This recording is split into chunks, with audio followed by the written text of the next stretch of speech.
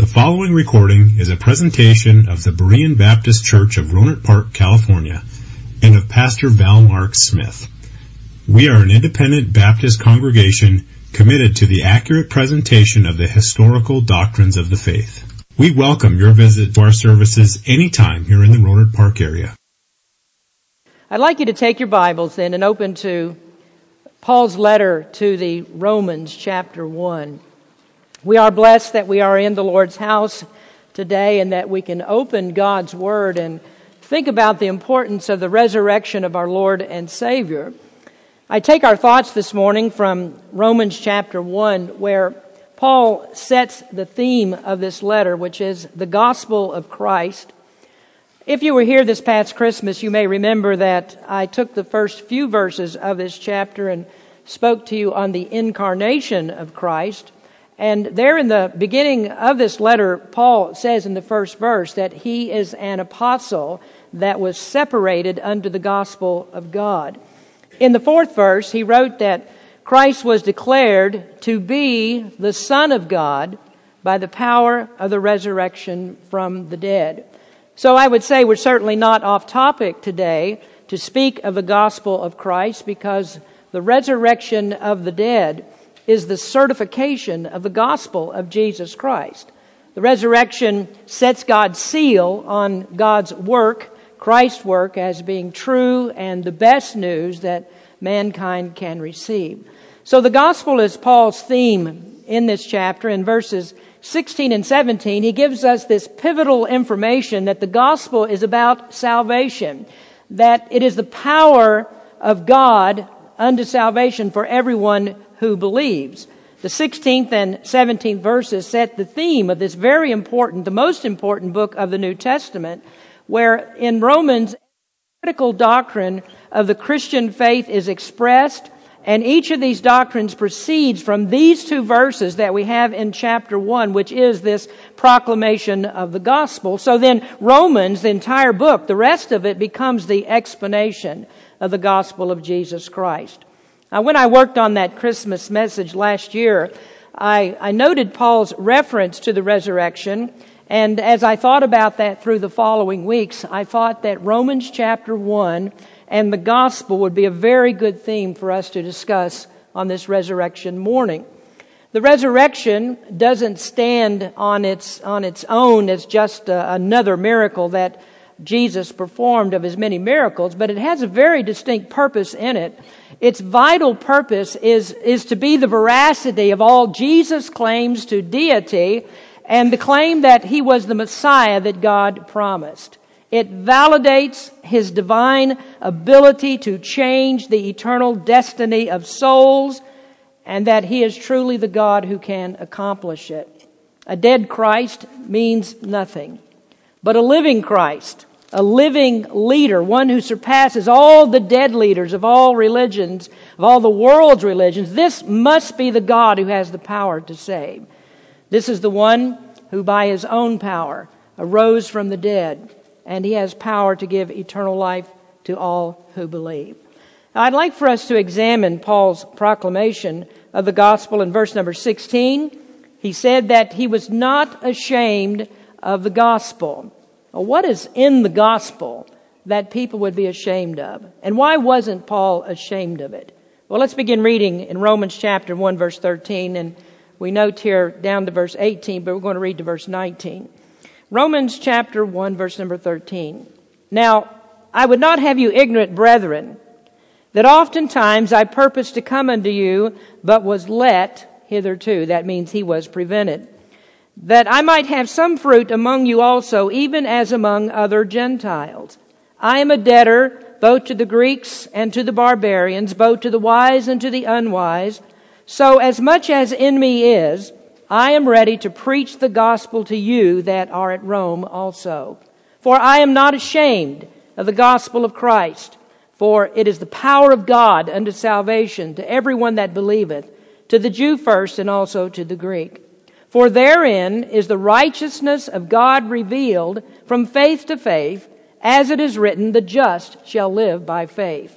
For the wrath of God is revealed from heaven against all ungodliness and unrighteousness of men, who hold the truth in unrighteousness, because that which may be known of God is manifest in them, for God has showed it unto them.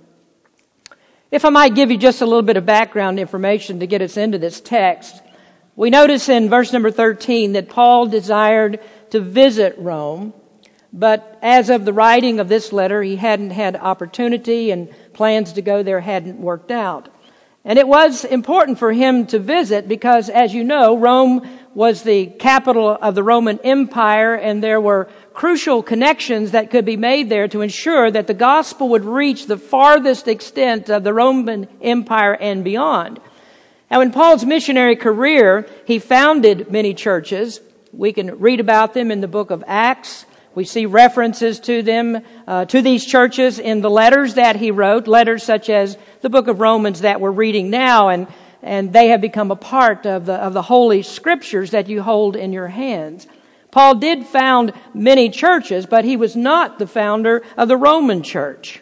The founder is unknown, and we should be very careful to note that, because wherever the gospel is preached, wherever men and women will tell the gospel of Jesus Christ, it flourishes. People are saved. And it's likely that this Roman church was started by unknown travelers, perhaps Christian merchants or servants that were brought there on trade routes, or those having learned it in government service in far-off reaches of the Roman Empire. And that fact is most interesting to us because we can read of the Roman army in Israel at the time of Christ and the interaction that Jesus and his apostles had with these officers and soldiers that were in the Roman army. For example, there is the centurion in Capernaum that built a synagogue for the Jews. When Jesus came there, the Jews recommended this man to Jesus, and Jesus then healed the man's servant. There's the story of Cornelius in Acts chapter 10. He was a centurion, and Peter was sent to preach to him, and he became the first Gentile convert in Acts. And his conversion speaks of the inclusiveness of the gospel, and it's there to show us that the gospel of Jesus Christ was not just for the Jews, but it's also the gospel of the Gentiles, the gospel of the entire world. And that's what Jesus meant when he said in John 3:16 that God so loved the world. He meant that God loved both Jews and Gentiles. And so these are the sorts of people that would carry the gospel to Rome. When soldiers returned from their duty assignments, they brought the gospel back with them, and their witness, through that witness, a church was established. When a merchant traveled from his home to sell in Rome, he would take his faith, the gospel, with him. And so a church in Rome was vital to the expansion of the gospel. And here we see that Paul desired to go and preach there, to preach the great doctrines of the faith that we find in the book of Romans, and to encourage the church and to strengthen it so they could raise up more witnesses that would go out and preach in other places. But being unable to go there himself, this letter had to suffice to explain these great doctrines of the faith that they needed to know. Now, in this first chapter, Paul established that the gospel is the gospel of God. He said this gospel concerns Jesus Christ, who is made of the seed of David.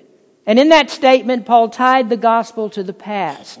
That the gospel is not something new, but the gospel is historical. Now, although Paul was often prone to say things like, this gospel is my gospel, he didn't mean that he was the one that invented it. Now, the elements of the gospel, the story of the gospel of Jesus Christ, is not something that Paul concocted in his own mind, but he based this gospel in the plan and purposes of God from the very beginning. He based it in the Old Testament scriptures and prophecies of God's holy prophets, and of course he based it in the teachings of Jesus Christ himself. Now, I'd like to make that our first observation today. I have 5 observations about this gospel that Paul wasn't ashamed of. And this would be our first, that this gospel is the gospel of prophecy. Paul said that Jesus Christ was of the seed of David. That means that he was descended from David according to his flesh. Of course, he is the Son of God, but in the flesh he was descended from David, and that fulfilled the prophetic announcement of prophets such as Isaiah in the Old Testament, who said, "For unto us a child is born, unto us a son is given, and the government shall be upon his shoulders." It fulfilled the prophecies of men like Micah, who said in Micah chapter 5 that there would come one to Bethlehem, to be born in Bethlehem, that would rule Israel. And the government and the rule that he speaks of is the throne of David and the everlasting kingdom of Jesus Christ. So the gospel of prophecy is that God made a provision for salvation, and that Jesus is the fulfillment of all of these prophecies, that God would provide a Messiah for Israel, that He would be their Savior. And of course, reading the prophecy in Isaiah, we also learn that there's a worldwide kingdom, and that kingdom includes both Jews and Gentiles. So in the Church of Rome, that's what we find. Here is a mixture of Jews and Gentiles. They're in the Roman Church, and we can see that as Paul very carefully outlines his arguments for justification by faith. That he looked at the Jews' religion, and he said that your salvation is not by your natural heritage. It's not who you are and who your parents are that will save you. And he told the Jews that it's not by keeping the commandments, it's not by doing good things by which you are saved. At the same time, he examined the Gentiles' religion and all the idols and things that they made. And he said, these things are not things that save you. Your pagan religion won't save you. But both of these groups believed, and they were saved because of the gospel of Jesus Christ. And they had become members of the church. Now that gospel that Paul preached is rooted in the Old Testament. And that was a compelling factor for the Jews to receive it. No matter what anyone else claimed about their God, the Jews' God must be the one who spoke through the prophets in the Old Testament. Their God must be the God of Abraham, Isaac, and Jacob. He must be that God who thundered from Mount Sinai when He gave the Ten Commandments. He must be the God who promised that He would bring salvation to His people. And He must be that God who proved Himself in the contest with the Egyptian gods in the Exodus. He must be the God that worked through the prophet Elijah on Mount Carmel. He must be the God who defeated vastly superior armies of Assyrians and Babylonians. And so this is a historical gospel with unparalleled potential. It's a gospel of power because its God is like no other. There's nothing to be ashamed of, because this is the only gospel that accurately accounts for the history of the world from the beginning of creation. But sadly, many people find shame in the Bible's account of history. If you are a 6-day creationist, then you must be ready for the world's ridicule. Though the Scriptures are the only plausible explanation that can withstand the demands of empirical evidence, the gospel of creation, folks, just simply has no chance of consideration with the world. Now, in Paul's day, there wasn't anyone who was brazen enough to say that God didn't create the world. No matter who they thought their God was, none of them would say that God didn't create the world. And this is the reason that Paul could stand on Mars Hill, and there in the face of the greatest philosophers of all time, the wisest people of all time, you might say, the philosophers of the Greeks and the Romans who would come there to argue, he could stand in front of them, and without them protesting what he said, God that made the world and all things therein, seeing He is Lord of heaven and earth, does not dwell in temples made with hands. Paul was not ashamed of the gospel because of its historicity. It's the only record of truth that ties explicitly to the divine revelation of the prophets in the Old Testament. Now, secondly, Paul was not ashamed of the gospel because it is the gospel of the people. In verse number 16, it's the gospel to everyone who believes, to the Jew first and also to the Gentile. Now, that's a wonderful thing to think that God gave His gospel for the salvation of people all over the world. But before we consider people all over the world, first we must consider the person that it proclaims. Who is this person in the gospel of the people? Now, it is the person that perhaps would cause Paul the most shame if he lends his support to this ignominious person it brings him personal shame. So we ask, who is he? Who is this one that the gospel concerns? And reading the Word of God, we understand that he was descended from the most despicable people on earth. And I don't say that from an attitude of anti-Semitism. I say it as it is the truth, that the Jewish people have always been maligned. They've been hated by all others. And it's not them per se, but it's that the hatred towards them is derived from their connection to the one true God. That people who are enemies of God are the enemies of His people. And the Jews being the chosen people of God, the world has always been against Israel. It always stands against Israel. And you can check that out in the world today. As you go across the world, who is it that hates the Jewish people? Is it Christians? Is it Christians who understand the Word of God? Is it the Christian right? The Orthodox Christians in the church? Are these the people that hate the Jews? No, you find it's not them. You find it's the false world systems. You find it's religions of the world. You find it's Islam. You find it's the godless. It's the secular communistic governments or socialistic governments. It's the semi-communistic governments. All those support and hate Israel. Now we know the world hates Israel. They hate Jews because of the frequent attempts to destroy them throughout history. As late as the Second World War, there was an attempt to destroy the Jews in the Holocaust. And you see it in the news every day. The nations surrounding Israel today have made it their quest to expel the Jews from their land, eliminating them if necessary. In Paul's day, Nero expelled the Jews from Rome. In AD 70, Rome killed 1.1 million Jews in the burning of Jerusalem.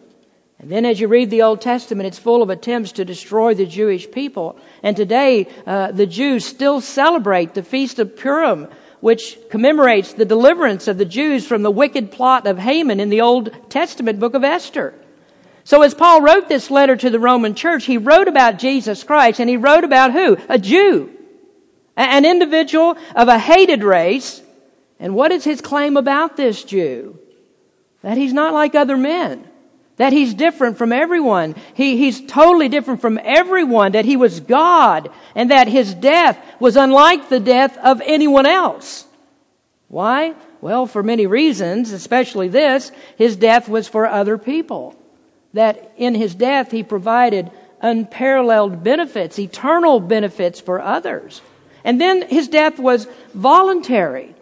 That no one took his life from him, though his own people mocked him at his trial and handed him over to the Romans to be crucified, yet the Romans didn't take his life per se. No, his death was for people of both those groups, Jews and Gentiles, and being God, who had the power to prevent his death, he willingly laid down his life for them. And his death was sacrificial, it was voluntary, it was substitutionary, it was a death for people who hate him. And then Paul went even further in his assertion of this man. He said this man didn't die by his own power. He said that, but he said he came back to life by his own power. This man died on a cruel Roman cross with criminals, and then he was put into a sealed tomb with guards. And in 3 days, his body came back to life. And there was an angel that rolled away the stone to show that he was no longer in the tomb. Now I can tell you that as Paul preached that, his gospel was unbelievable. It was an incredible assertion that he made about this man. And yet Paul claimed that his resurrection, that he is alive, was witnessed by more than 500 people. The man who was crucified is alive. And that was too far out for them to believe. And when Paul was rejected for preaching it, he wasn't rejected by a few scattered skeptics. No, he was rejected by whole communities. He was run out of town. He was stoned for preaching this gospel. It was a scandalous message. He wrote in 1 Corinthians, "But we preach Christ crucified, unto the Jews a stumbling block, and unto the Greeks foolishness." Stumbling block in the Greek is scandalon. We get scandalous from that word. The elite and worldly wise Greeks called it foolishness. The Jews hated it because it excluded their law as a means of salvation. They thought, well, what you've done, Paul, is to subjugate Moses and the prophets to this strange gospel that you preach. And today it's still rejected as scandalous because it denies what so many people teach. It denies the inherent goodness of man. It affirms that people are sinners. It denies that people can help themselves to be saved. And it affirms there is no other way that you can be saved. That's the person of this gospel. And in their eyes, he is this despicable Jew who said, I am the way, the truth, and the life. You can't get to the Father. You can't get to heaven anyway but through me. And that is hated because that's not the gospel of pluralism. This is a gospel that demands capitulation to this overarching truth. There is no way for you to escape the wrath of God but through Jesus Christ. And so this is the gospel that Paul preached to people. He knew it was unbelievable. And he knew that no one would believe it except by the power of the Holy Spirit working in them. So Paul faced ridicule and hatred because he identified with this gospel. As I said earlier, he called it my gospel. His gospel is the gospel of the people. It's the gospel of the people because it doesn't hold the same prejudices that others hold. The Jews hated Gentiles. The Gentiles hated Jews. Both Jews and Gentiles hated Christ and Christians. But the gospel's not prejudiced against anyone. You know, people don't like people that are unlike them. And who are we most unlike? We're most unlike God. And yet God gave His gospel to save people who hate Him. When we were sinners, when we were hostile, when we were God's enemies, God gave His Son to die for us. And though you may be ashamed of His gospel, and Paul wouldn't write this that he was not ashamed of the gospel unless he encountered people who certainly were. You might be ashamed of the gospel at times, but you can be sure that God is not ashamed of His people. Oh, there are many times when God would certainly have all rights to be ashamed, but He's not ashamed to call His people His people. And His people shouldn't be ashamed to call Him their God. God always calls the prodigal home. He always welcomes the repentant sinner. He's willing to kill the fatted calf to celebrate their return. And He always rejoices over every lost sheep that is found. And this is just a marvelous gospel because it's universal in its scope. This is a gospel that's for all people. Paul was not ashamed of it because he knew it had the power to save all. From the least to the greatest, from the self-righteous to the self-abased, from the most depraved to the one who is falsely self-confident in his goodness. The gospel convicts, and it will save all. So it is the gospel of prophecy and the gospel of the people. Thirdly, it's the gospel of power. Now, no one who reads these verses escapes commenting on the phrase, the power of God unto salvation. Now, I'm sure if you've been to church very many times, if you've heard messages about the gospel, especially on Romans 1:16, that you've heard a preacher expound on the word power here. But before we get into the word that's used here in this text, in the Greek there are actually 8 words that are used for power. Now, just as a sampling of them, there's the word kratos. It means the power to dominate. It's the power of dominion. It's the power to rule. Kratos is a word that's used to talk about Satan. That Satan has a dominion. He rules in this sinful world. He dominates people with a power that blinds them to the gospel. Then another word used is exousia. This is the word in John 1:12. But as many as received Him, to them gave He power to become the sons of God, even to them that believe on His name. That word means permission. It's the power to delegate, that we are given permission to become the sons of God through the work of Jesus Christ. Now, those are 2 of the words. There are 5 others besides the ones that are used in this text. But in this text, there is the word dunamis. I know that you've heard of it. It's the word from which we get dynamite. Now, preachers will play on this word dunamis, dynamite, and say that the gospel has explosive power. It's the dynamite of God, as if the gospel explodes upon your heart and it blows apart everything that you are. That's a misapplication of the meaning, because the word means energy. It means a force. It means a strength that's within God, so that power is His very nature. This is not a power that blows things up, but this is the power to effect salvation and to make a change in the nature of a person that is not possible by any means that is within you. It's the power to turn the upside down world right side up. And it's a necessary power because what you are by nature is never agreeable to God. What you are by nature will not permit you to come to God. It will not give you a desire for God in any way, shape, or form. You will never come to Christ unless God exercises this power over you. Now, I know there's some who preach that God will never force you to believe in Him. And that's true. God doesn't force Himself because He doesn't need to.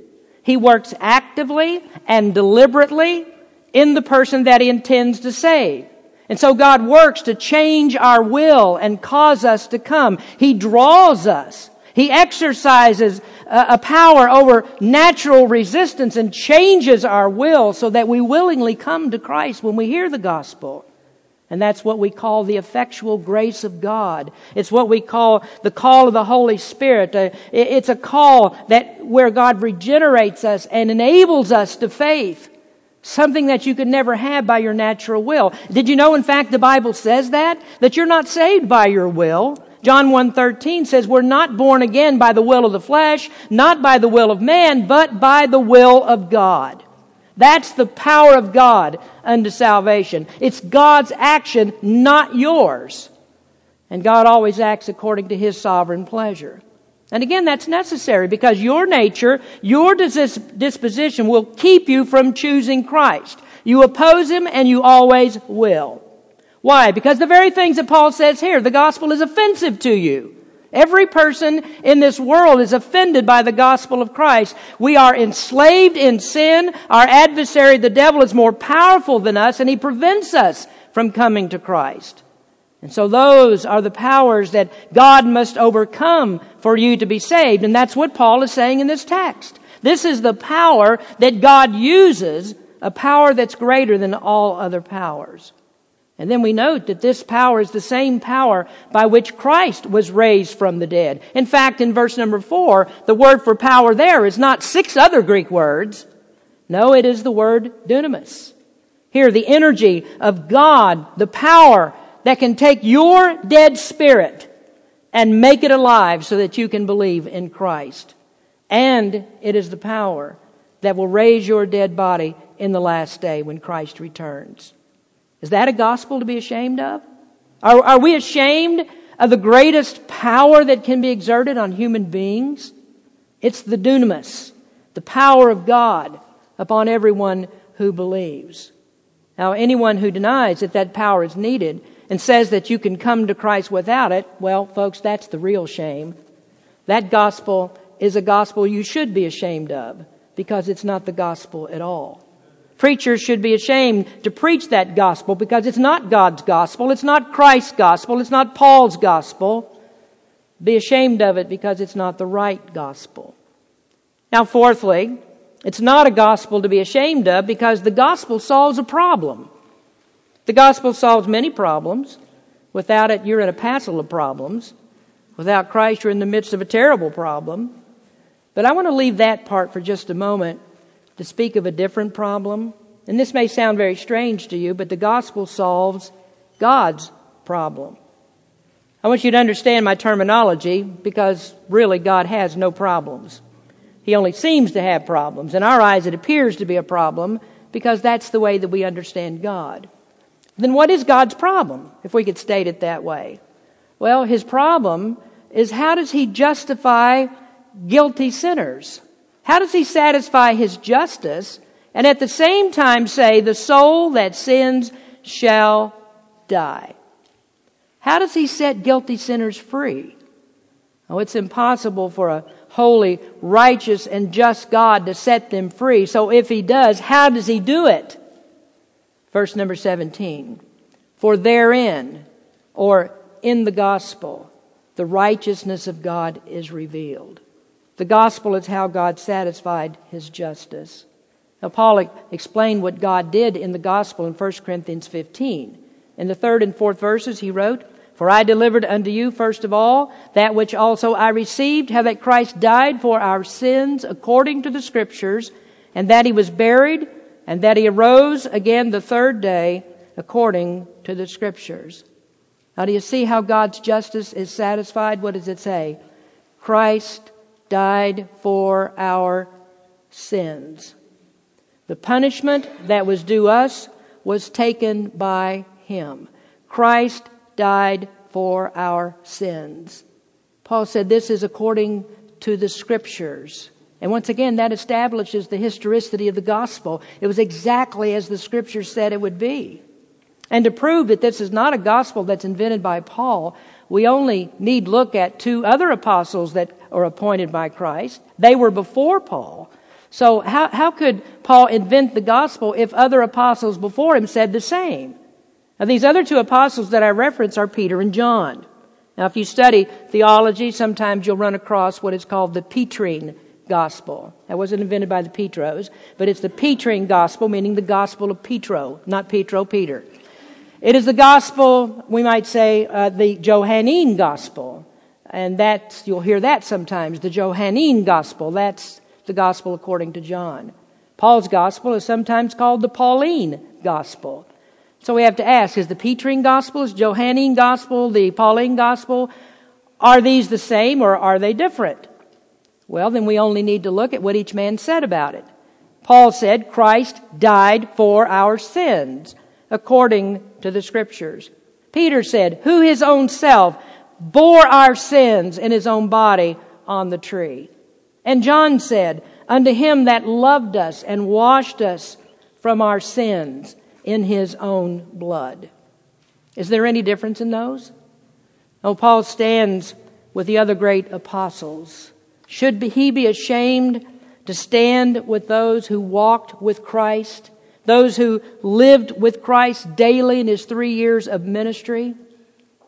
The gospel answers to the righteousness of God, that in Christ the penalty for sin is paid, that there is a full and free pardon for the punishment that's due us.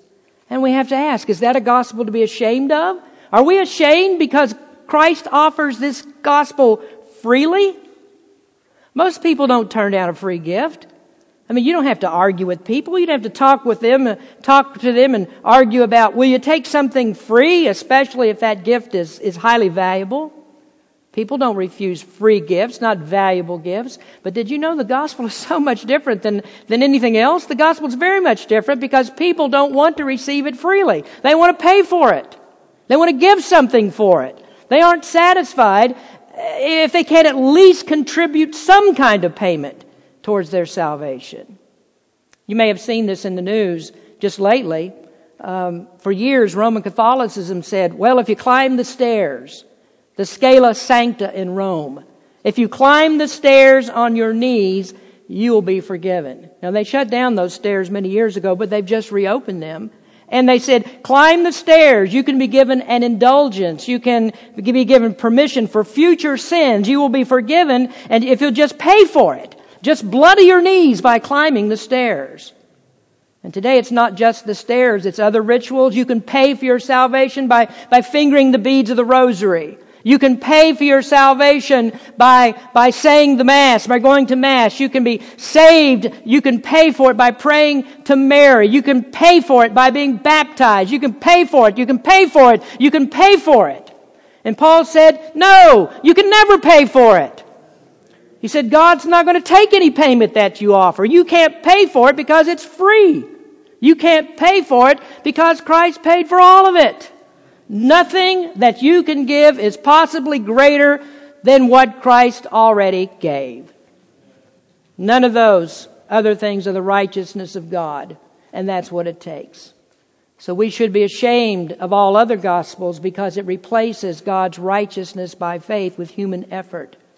God is satisfied. His justice is satisfied by what He did, not by what we do. I had the opportunity to speak to a Roman Catholic on this just the other day, sitting across the desk from this lady, and we were talking about the gospel of Jesus Christ, and I said, here's the difference in what I believe and what you believe. I said, Christ paid for my salvation. I don't have to pay anything. It's what He did for me, not what I do for Him. And oddly enough, that lady said, I see that. I see that. It's what Christ did. Now the Scripture says that the just shall live by faith. Theologians debate the meaning of it. Is it that we live eternally by believing in Jesus Christ, or is it that our lives can't be lived without the faith of Christ? Both of those things are true. I favor that Paul meant faith is the instrument of our justification, that we are right with God based upon what Jesus Christ did and our faith in what Jesus did. He paid for our sins. So we shouldn't be ashamed of a gospel that is the gospel of faith. Does it offend people? Yes, it does. Because all religions of the world teach that people can save themselves. The gospel offends people because it makes all of our efforts worthless. We preach faith because only God can change a sinner's heart. Now finally, I must speak to you about the gospel of pardon. Paul was not ashamed of the gospel because of the pardon it secures. Look at verse 18. For the wrath of God is revealed from heaven against all ungodliness and unrighteousness of men who hold the truth in unrighteousness. The wrath of God is revealed. It's a good question, isn't it? What is salvation? What is salvation for? Why do we need the gospel? The answer to the question is to be delivered from the wrath of God. But the gospel that's preached today is not a gospel of wrath. In fact, most people would have you believe that God's angry at no one. Salvation, they say, is universal. And in these verses, it's very clear salvation is not universal. It's universally offered, but not universally received. How do I know? Well, you just look at the text. The gospel is the power of God to everyone who believes. So believers are saved and nobody else. One theologian said the most popular teaching about how to be justified and how to go to heaven is justification by death. That the only thing that you need to go to heaven is to die. If you'll just die, everybody goes to heaven. And they're counting on that. They'll die and they'll go to heaven needing nothing but a death certificate. They'll walk through the pearly gates and hand over the death certificate from Sonoma County and say, I died, here I am. I'm ready to go into heaven. Rarely do you meet a person, if you ask them, are you going to go to heaven when you die? They say, no, there's no way I'm going to heaven. You don't meet people like that. But this is what Paul said.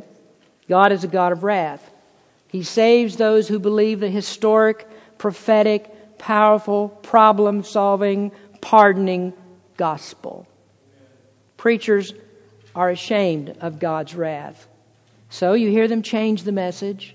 They mitigate the message. They water down the message. They change the requirements of God's Word. They won't preach about hell and wrath. And they will tell you that all immoral behavior is accepted. And not only accepted, it should be encouraged and celebrated. And they say God's not angry at sin because there is no sin. Be true to yourself. Be true to what you think. Whatever you believe to be the truth, truth is relative, so whatever you think is truth, that will be accepted. You don't want to get near Paul with that. Paul said anyone who preaches a different gospel than what he said should be cursed. Not only did he say they should be, he said they are. The wrath of God is on them. I want you to understand that it's an offense to God to say that He gave His Son for sin and He died for sin, but sin doesn't really matter. Does the death of Christ matter?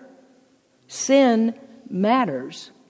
If Christ sacrificed His Son, or God sacrificed His Son for sin, you can be sure that He's supremely angry at the necessity of doing it. If He raised His Son from the dead to prove that He accepted the sacrifice, you can be sure He's angry if you refuse to believe it. If you trample the blood of Christ under your feet, you can be sure God is angry about that. Oh yes, folks, God is angry. You must be saved from God and His wrath. Now, Paul is not ashamed of the gospel because this gospel is so powerful that it turns away the wrath of God.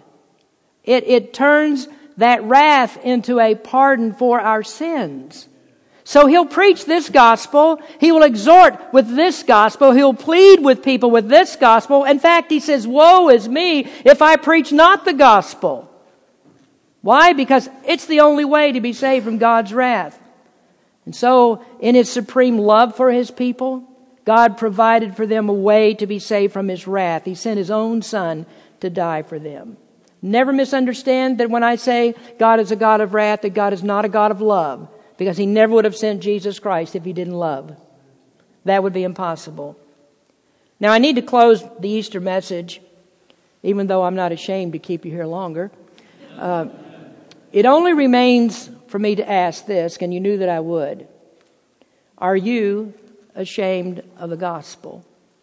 I hesitate to ask that on Resurrection Sunday because so many people do other things on Sundays that other Sundays must be of equal value and more value. It's more value to be someplace else than in God's house. Do you ignore Christ? Is there something about the Lord's church that you're not happy with? Is that a problem? Is there something silly? Is there something personal? Is there something childish that makes you ashamed to be here and something offends you when you come? Are you ashamed of the gospel? It's prophetic. It is for people. It's powerful. It provides to solve a problem. It's pardoning. What are we ashamed of? Christians, don't be ashamed of the gospel of Jesus Christ. There's no need. In fact, it's not logical to be ashamed of it. It's sinful to be ashamed of it. It's even soul damning to be ashamed of it. So what I pray for everyone here is that you would surrender to the power of the Holy Spirit and that you would come in repentance from your sin, understanding that God's wrath is on you. And I pray that you would believe in Jesus Christ because it is the power of salvation only to those that believe. Today, friends, I would be ashamed to stand in this pulpit to talk to you about Easter flowers and Easter bunnies and turning over a new leaf and how Easter is new beginnings and you can be all that you want to be. Just try hard, be a nice person, and everything will come up Easter lilies. I'd be ashamed if I was a preacher who sent you home feeling good about yourself, but lost and on the way to hell. Christians, stand up for Christ. The gospel's nothing for you to be ashamed of. This is too good to keep to yourself. We must be, as Paul said here, I'm not ashamed, I'm unashamed. And he said, I purpose to come to you that I might have fruit among you also for the gospel. And can I ask you, Christian, what is your purpose? Is your purpose to speak to people that you could have fruit to the gospel of Jesus Christ and see souls saved? This is the gospel. Christ died for our sins. Christ was buried in the tomb. And Christ arose on the third day. That is the message that is the power of God unto salvation. Believe it, and you will be saved. Let's pray. Heavenly Father, we come to you thanking you for this day that you've given us, thanking you for the resurrection of Jesus Christ and the gospel that will save our souls. I pray, Lord, that you would speak to some heart today. Convict us of our sins. If I've said anything today that upsets people, that makes them realize or think that they're not as good as they believe that they are, then we've accomplished the purpose. Our purpose is not to tickle people's ears and feel good about going to hell. Our purpose is to save from the wrath of God. We pray, Lord, that your gospel would be effectual. Only the Holy Spirit can do that. Open up some person's eyes to the gospel of Christ today. Draw your people closer to you so that we are not ashamed to speak the gospel of Christ. In His name we pray. Amen. Thank you for listening to this presentation of the Berean Baptist Church of Rohnert Park, California. If you would like further information about our church, please feel free to call us at area code 707-584-7275 or write to us at Berean Baptist Church, 6298 Country Club Drive, Rohnert Park, California, 94928. Additionally, you may visit us on the World Wide Web at www.bbaptist.org.